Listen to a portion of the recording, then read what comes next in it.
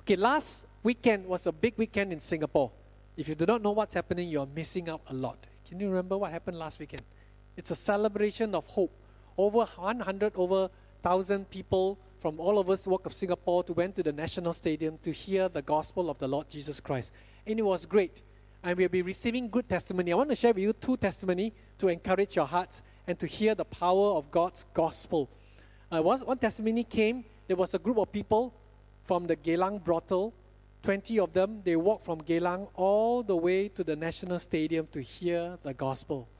And one of them was the owner of a particular brothel there, and husband and wife. The wife is a devout Buddhist, pray to the various gods. And then, but the husband, I'm not sure what the religion is, but the husband is excited as he was touched by the Lord, excited to hear the gospel. He was concerned if he accepted Christ, what will the wife think? But to his surprise, the wife was okay. Both of them went down and received the Lord Jesus Christ into their lives. Okay? And then somebody said, this is too good to be true. They call up, they verify the fact. Yes, there was a church that ministered to this particular red light district area, and they verified this is true. This really happened. Let's pray. Pray for this owner that transformation can happen there in that place. So this is one testimony. Another testimony, you know, some of you are watching, there's a Facebook live stream of the various testimony, and there was a testimony of Noah Yap. You know Noah Yap, our Boys to Men, one of the actor there. He was sharing his testimony, how he was in detention barracks and all this thing. And there was a girl who watched, it was touched by his testimony, and then online, live, she also wrote in to the Facebook, because there were counselors there assigned, and asking questions, and through the conversations, she also accepted Christ into her life. And last Tuesday, they met for the first time for follow-up. So this is the power of the gospel. The gospel truly brings hope, can change life. And this is the gospel that we have been studying in the book of 1 Corinthians. And every chapter, it talks different aspects of the gospel. And the best part is that our life, our belief need to conform to this gospel, and it will transform our life. And this is what it's all about here. And we are studying into this book of 1 Corinthians. We are now almost halfway. Today we are going to talk about this topic, can eat or not. Very Singaporean kind of phrasing. We are halfway through. The first half, there was a report came from Corinthians about various issues that crop up. Paul had to address the issues of divisions, issue of immorality, issues of lawsuits. So we have talked about that. Then the second part is there was a letter sent by the Corinthian church to Paul asking various questions. So Paul had to address some of the questions. One question they asked, well, last week we were talking about singlehood and marriage. Another question we're going to talk about it today is that food offered to idol, can I still eat them? And that's what we're going to talk about today. Can eat or not? Can eat or not? The Corinthian Christians, the Corinthian believers, before they became Christians, they came from pagan backgrounds. They worship many different gods. And then, part of the worship is to offer various kind of food into the idols, to the various images here. It's very common, and it's very, so-called very common, and they grow up having that kind of Christian, the kind of background, doing that. And later on, when they become a Christians, the natural question for them to ask is that, now that I'm a Christian, can I still eat this food that has been offered to idols? A valid question. And what are the food, various kind of food being offered to the idols? What are the portions, and how do they distribute all this food? Let me just share with you. First of all, the first one, they are burnt at the altar. The burning of the altar of the food, it's part of the worship. So this is one portion is done there. And then another portions, they will eat together at the temple compound as part of the worship. They will eat, and the eating is also part of the worship. And the leftover, which a lot of the meat, they were sold in the marketplace. They sold in the marketplace. And if you go to the market then at Corinth, very hard to find meat that are not offered to idol. Almost every meat they are sold in the market, they are left over from the temple, and they are sold in the marketplace. And it is kind of temple worship where food is offered. They believe that spiritually, their so-called their gods were present there in those kind of occasions. And what are the occasions where idol foods were served? The occasion, first of all, at personal homes. Because they buy the meat from the marketplace, the meat had been offered in the past, and then they eat at their personal home. And then second one, other people's home. They are invited by friends or in the relatives' homes, and the food they buy from the market. And then next one will be at functions, social functions, celebrations, weddings. Again, this food was served. And then, of course, the temple worship. The temple worship. The meal was served as part of the worships. So the natural questions for the Corinthian Christians after they become a Christian, coming from this background, they'll be asking these questions. The first question is, did this ritual somehow taint the food? Taint the food. So when I eat them, I'm tainted. The second question they will ask is that, can Christian buy this food at the market and then I eat it at home? Can I do that? The next question is, could they eat it in the various social functions, in the weddings, parties, clubs, where such food was served? Or can they eat it when their friends are in their friend's home, when they are invited to their friends? And the last question is, what about, can I eat it if it's overtly religious rites in those temples? Today, as I look at the crowd, not many of you may come from past religious practices where you are asked to eat food to offer to idols, or you offer the food as idols before. I come from that kind of background, offer to my ancestor, to the various gods, and I eat those kind of meat. And some of you may not have that, but you may have relatives or grandparents who come from this kind of background, or you may have friends who come from this kind of background where you're eating food offered to idols. So the question in your mind is, what happened if I'm asked to eat? Can I still eat them? But some of you say, no, this is not relevant to me. However, the principle learned here can be applied in not just eating food offered to idols, but the other questionable practices in Christian life. What are some biblical principles that I can draw when I live together as a family of God here, that I can as a guiding principle for me to make those decisions? So we're going to address that. And Paul actually addressed these questions in 3 chapters. Chapter 8, he talks about we need to use our freedom and knowledge and love. Chapter 9, Paul talks about his example of limiting his rights.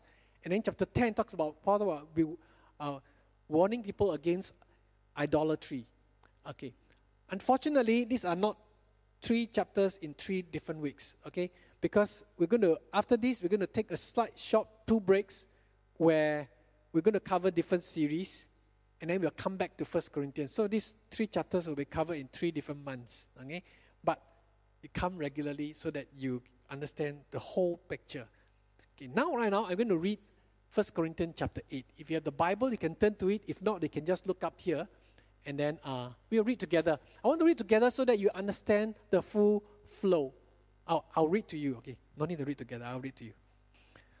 Now, about food offered to idols, we know that we all possess knowledge. But knowledge puffs up, but love builds up. Those who think they know something do not yet know as they ought to know. A bit chima. But whoever loves God, this person is known by God. Verse 4. So then, about eating food sacrificed to idols, we know that an idol is nothing at all in the world, and that there is no God but one. For even if there are so-called gods, whether in heaven and on earth, as indeed there are many gods and many lords, yet for us there is but one God, the Father, from whom all things came and for whom we lived. There is but one Lord, Jesus Christ, through whom all things came and through whom we lived. Verse 7. But not everyone possesses this knowledge. Some people are still so accustomed to idols that when they eat sacrificial food, they think of it as having been sacrificed to a god, and since their conscience is weak, it is defiled. But food does not bring us near to God. We are not worse if we do not eat, no better if we do. Verse 9. Be careful, however, that the exercise of your rights do not become a stumbling block to the weak. And if someone with a weak conscience sees you with all your knowledge eating in an idol's temple, won't that person be emboldened to eat what is sacrificed to idols? So this weak brother or sister for whom Christ died is destroyed by your knowledge. When you sin against them in this way and wound their weak conscience, you sin against Christ.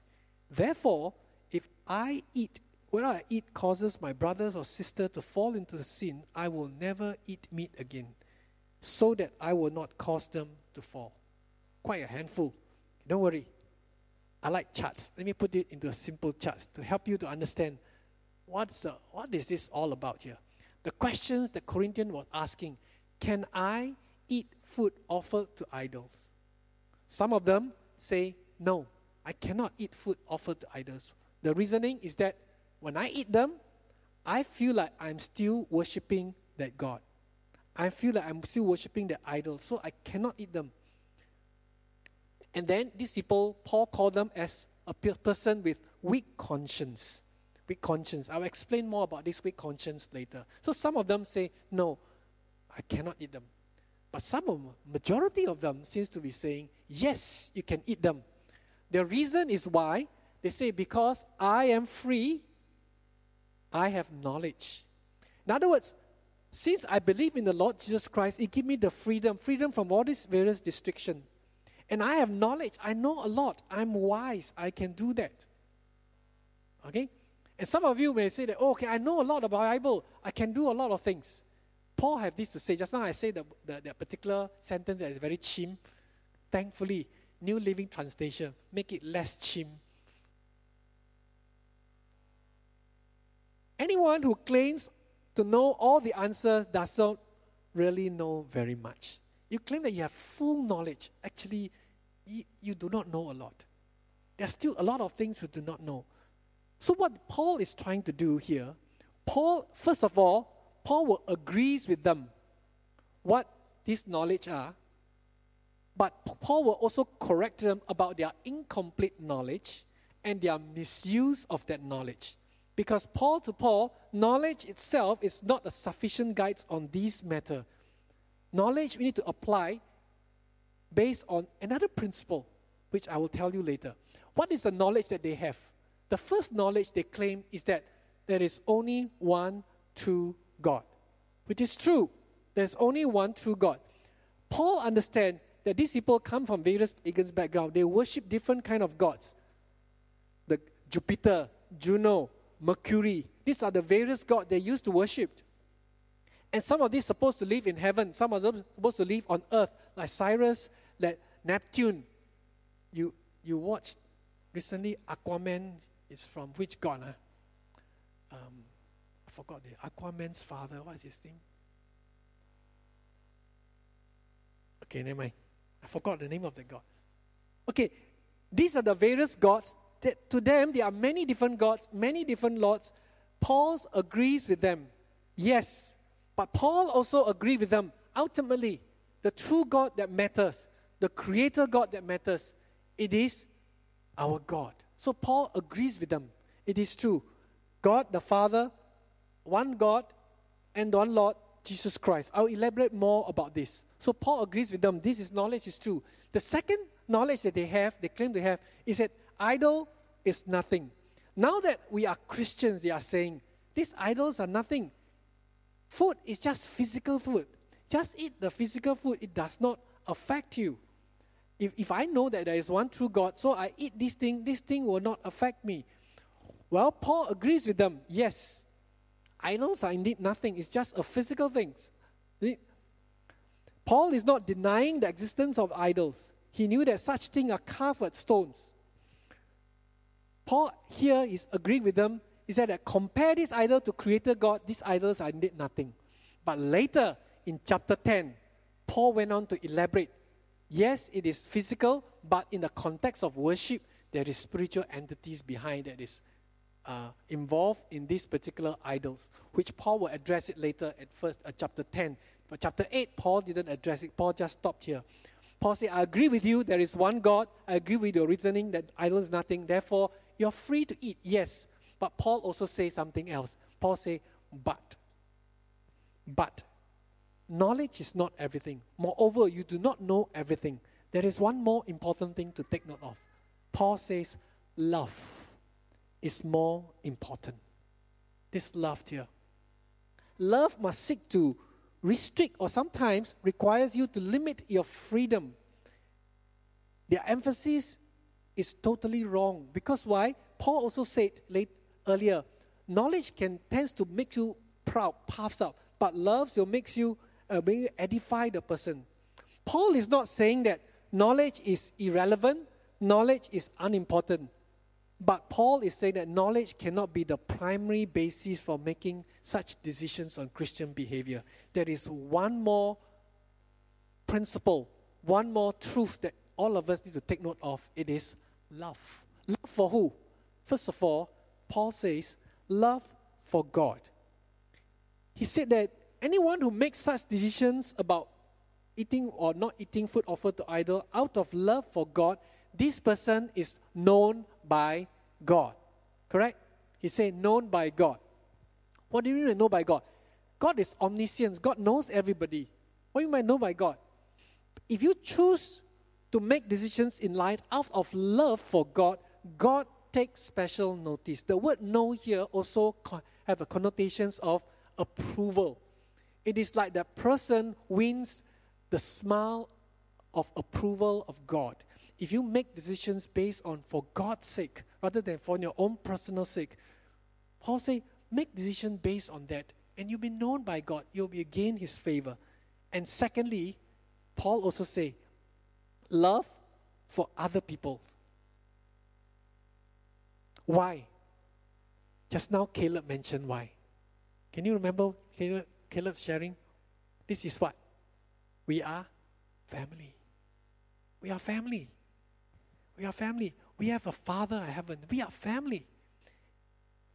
Okay, not many of you are parents, but if you are parents here, or if you have a heart like a parent, when you see children, brothers and sisters, caring for one another, differing to each other out of love, how do you feel? You feel good. You feel good. You feel the smile. Same thing also.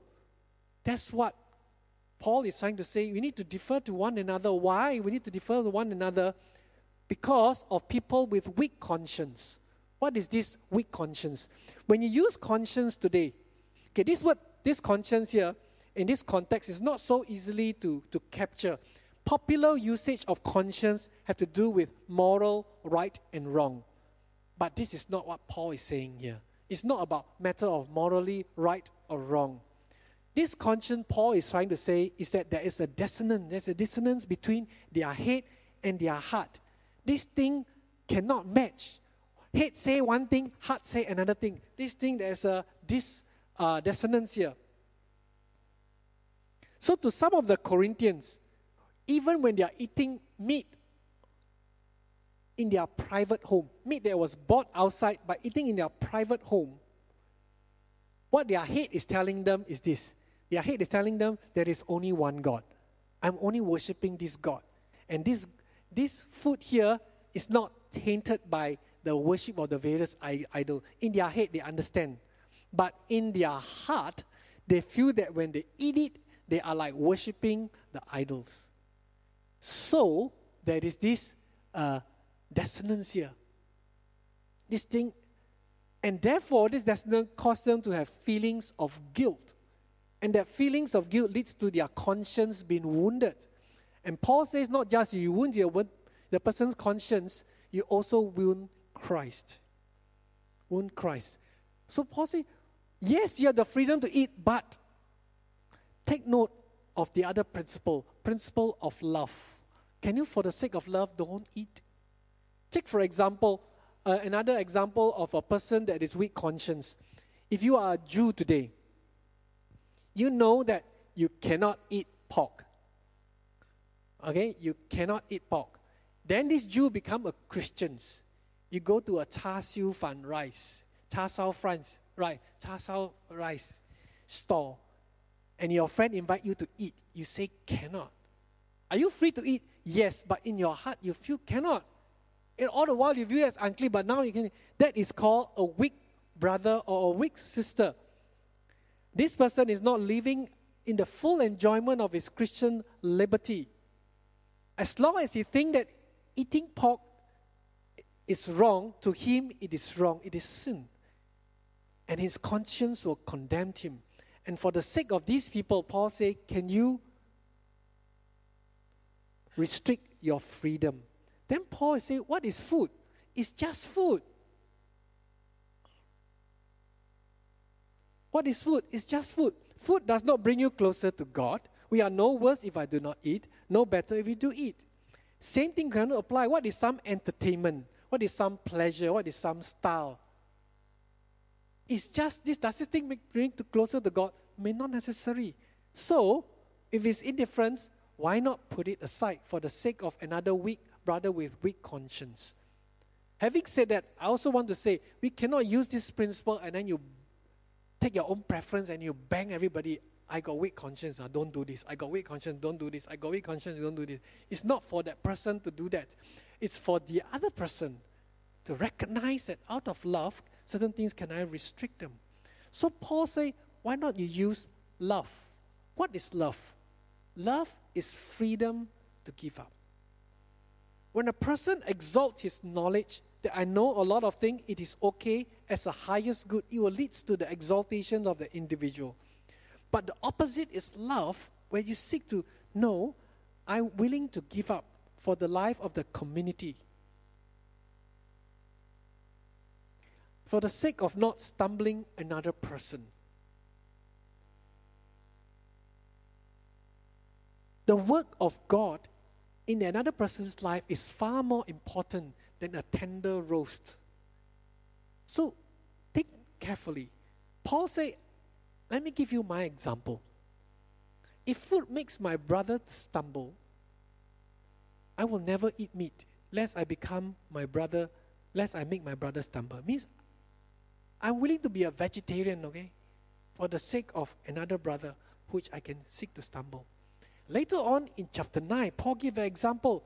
I forego my rights for financial support as an apostle in order to preach the gospel. Paul gave the example also. Same thing also today. Some of you may not face these issues of food offer or idol. Some of you may be other issues. Maybe the issue is drinking. Okay? The Bible says didn't forbid drinking. Drinking is okay. You can drink all you want. You can drink. But the Bible says when a person gets drunk, guess what? Something else controls you. The spirit of the alcohol controls you, not the Holy Spirit. So don't get drunk in this area. And some of you question, why should I restrict whether I want to drink beer, I want to drink whiskey, I want to drink hard liquor in the presence of many? Why do I let other people's conscience restrict me? Love. I look at who am I with. When I'm with the BB boys, do you think I want to drink beer? Silly, right? When I'm with some of the people, I know that they have certain background where the father is a drunkard, mother is a drunkard. I don't want to drink beer. And I'm able to, there are some countries, there are some believers from some countries where drinking is so-called forbidden in the church. Because they grow up with that, and when they see another person drinking beer, they feel that that is sin. So, when I know that there are certain people around, I can try to restrict my freedom for the sake of this particular brother. This is one example. Another example could be betting. Oh, I can bet online betting, football, horse racing. It is not gambling. I can do what? It's okay. The Bible didn't specifically say it's wrong. Yes. But love. There is a bigger community. Are there people that I'm causing to embolden and the person get into a gambling problem, the person get into debt, and then the person fall into sin, and say, oh, the person sin my problem. We are family. That's what Paul is saying. We are family. There are certain decisions, it's not just, we need to look carefully about the weak conscience of people who might stumble to cause them to sin. So this is the principle that Paul is trying to say here. And then another thing, which later on he said here, but I want to mention another thing here. Another but. First, the principle of love. The other but is, Paul is saying that there are spiritual entities behind the idols being worshipped in the context of worship. When the people are eating and worshipping, there are spiritual activities behind. It is not just a physical thing.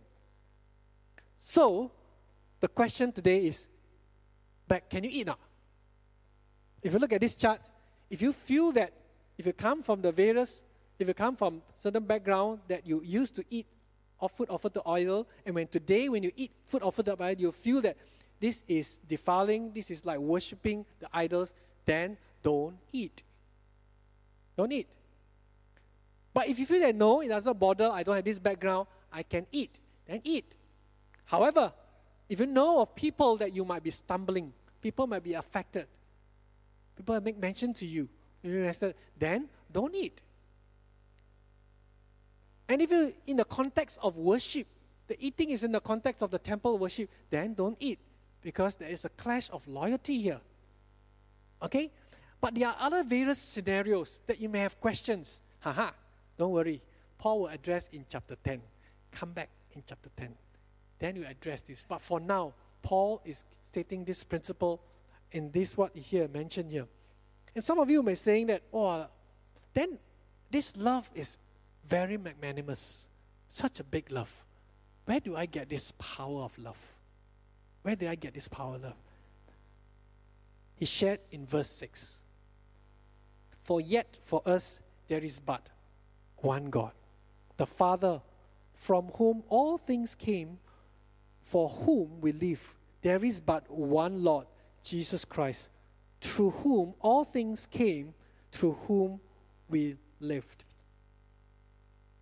Here he's emphasizing one God, one Lord. Let me unpack this. One God here. Where this power? And he mentioned this God here is called the Father. I do a search. How many religions call their God Father in the endearing personal way? No other religion call God the Father in the endearing Father and the child's way. Don't have. It's such a personal image of God the Father, and we are His family. Just last week, I read a Facebook post from a father. The father was rejected by the youngest son.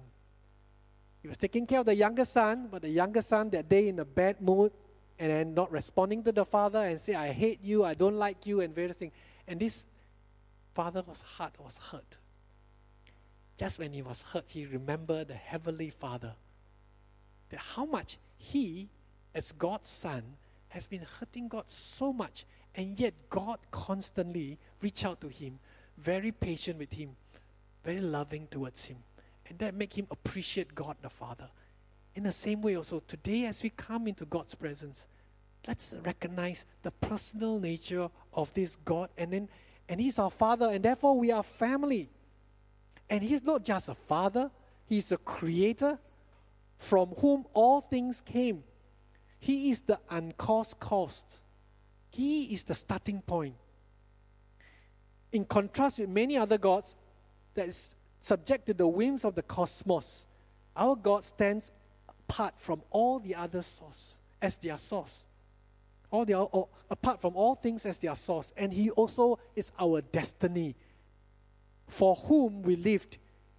God is above our source as well as our destiny, our goal. We have a purpose. We are not just existing without any purpose, without any hope. There is a hope, there is a destiny. We are here for God. And He is not just one God, He's also one Lord.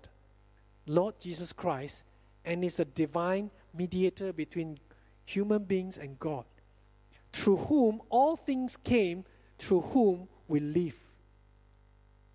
All things came, and that's our Lord. And that is so special, that our God is willing to limit His freedom in order to give us freedom. That is our God. And each Sunday, when we come to worship here, sing songs about God. And each time when we take communion, this morning at first service I was taking communion. When I eat it, I asked the Lord to bring me back to two events. The first event is bring me back 2,000 years ago at the cross where Jesus Christ hung there for my sins. I picture him there for who? For me. And then another scenes I picture back when I was in primary school. My sister shared with me the gospel. Helped me to know God. I picture back, and then I was just overwhelmed again by the love of God for me. And this is my divine mediator. This is my Lord. And this is what, and he died not just for me, but for the rest. Listen to what Paul says about this one Lord. Though he was God, he did not think of equality with God as something to cling to. Instead, he gave up his divine privilege. He took the humble position of a slave and was born as human being.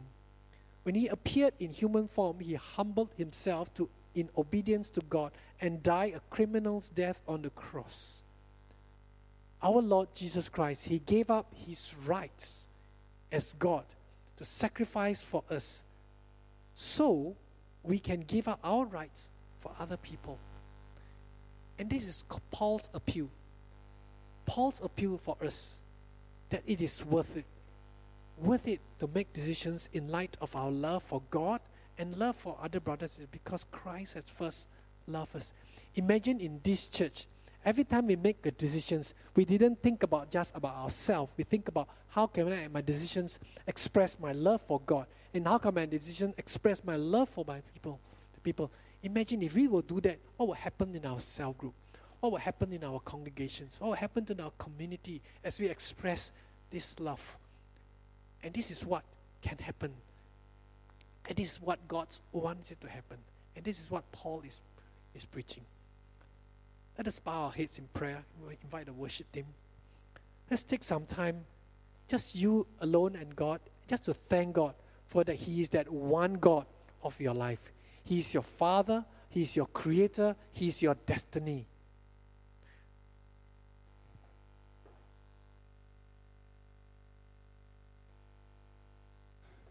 Thank God that you are worshiping this God, the one true God.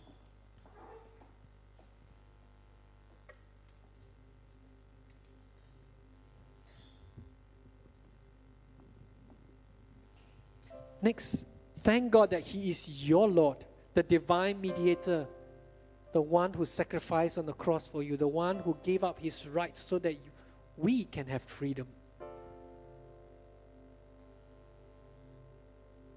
Thank God again. Let the knowledge in your head flows down from your head into your heart. This is the love our Father has for us. This is the love the Lord Jesus Christ had for you.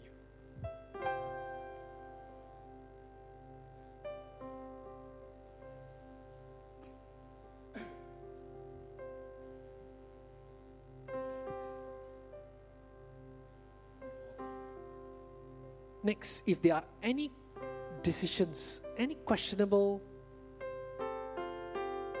actions that you have in your life today, that the Holy Spirit is now speaking to you to reconsider, it is time now to have that transaction to God and say, God, it is worth it for me to consider this, continue this decision, or I need to change. Or is there other new things that I can do that can express my love for my brothers and sisters around me?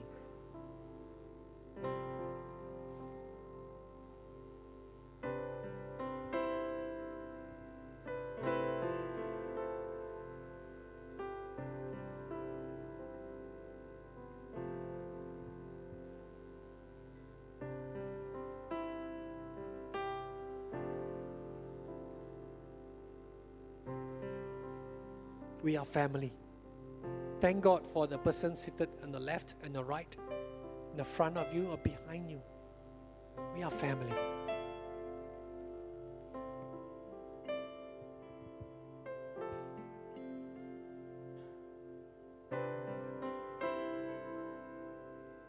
This is the gospel. The gospel to direct our behavior. Let us rise and stand just to worship God with this song.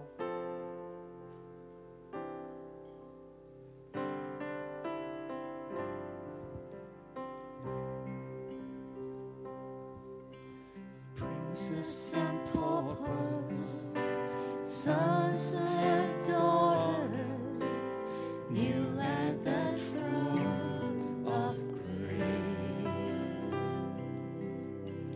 Losers and winners, saints and sinners, one day will see His face.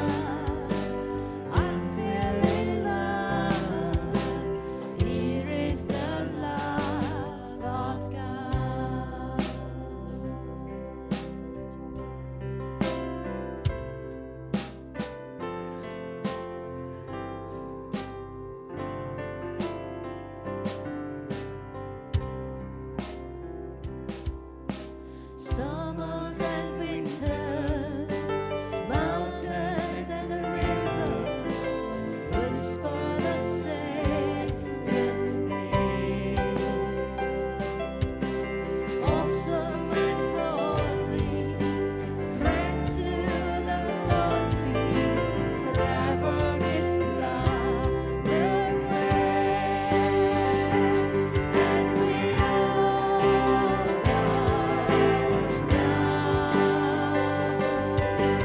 kings have surrendered their crown and worship Jesus, for He is the love, unfailing love. He is the love, and we all bow down, and we all kings will surrender their crown and worship Jesus and worship Jesus and worship Jesus, for here is the love, unfailing love. He is the love of God. Let us pray. Lord, we thank you that we worship the one true God. One true God that matters. And you call ourselves Father. Thank you for that intimate, close relationship that we can have with you. And that God, from you, all things, including ourselves, came. For whom we lived. We live for you. And that you are that one Lord Jesus Christ, through whom all things came. through whom we lived. We have been redeemed, sacrificed by you, bought with a price. Thank you for that love. And I pray that help us, Father, it's Sunday as we come to appreciate the God that we worshipped, that we will seek to be loyal to you and you alone. We seek to express your love for us to the people around us. We thank you. We praise you in Jesus' most precious name. Amen.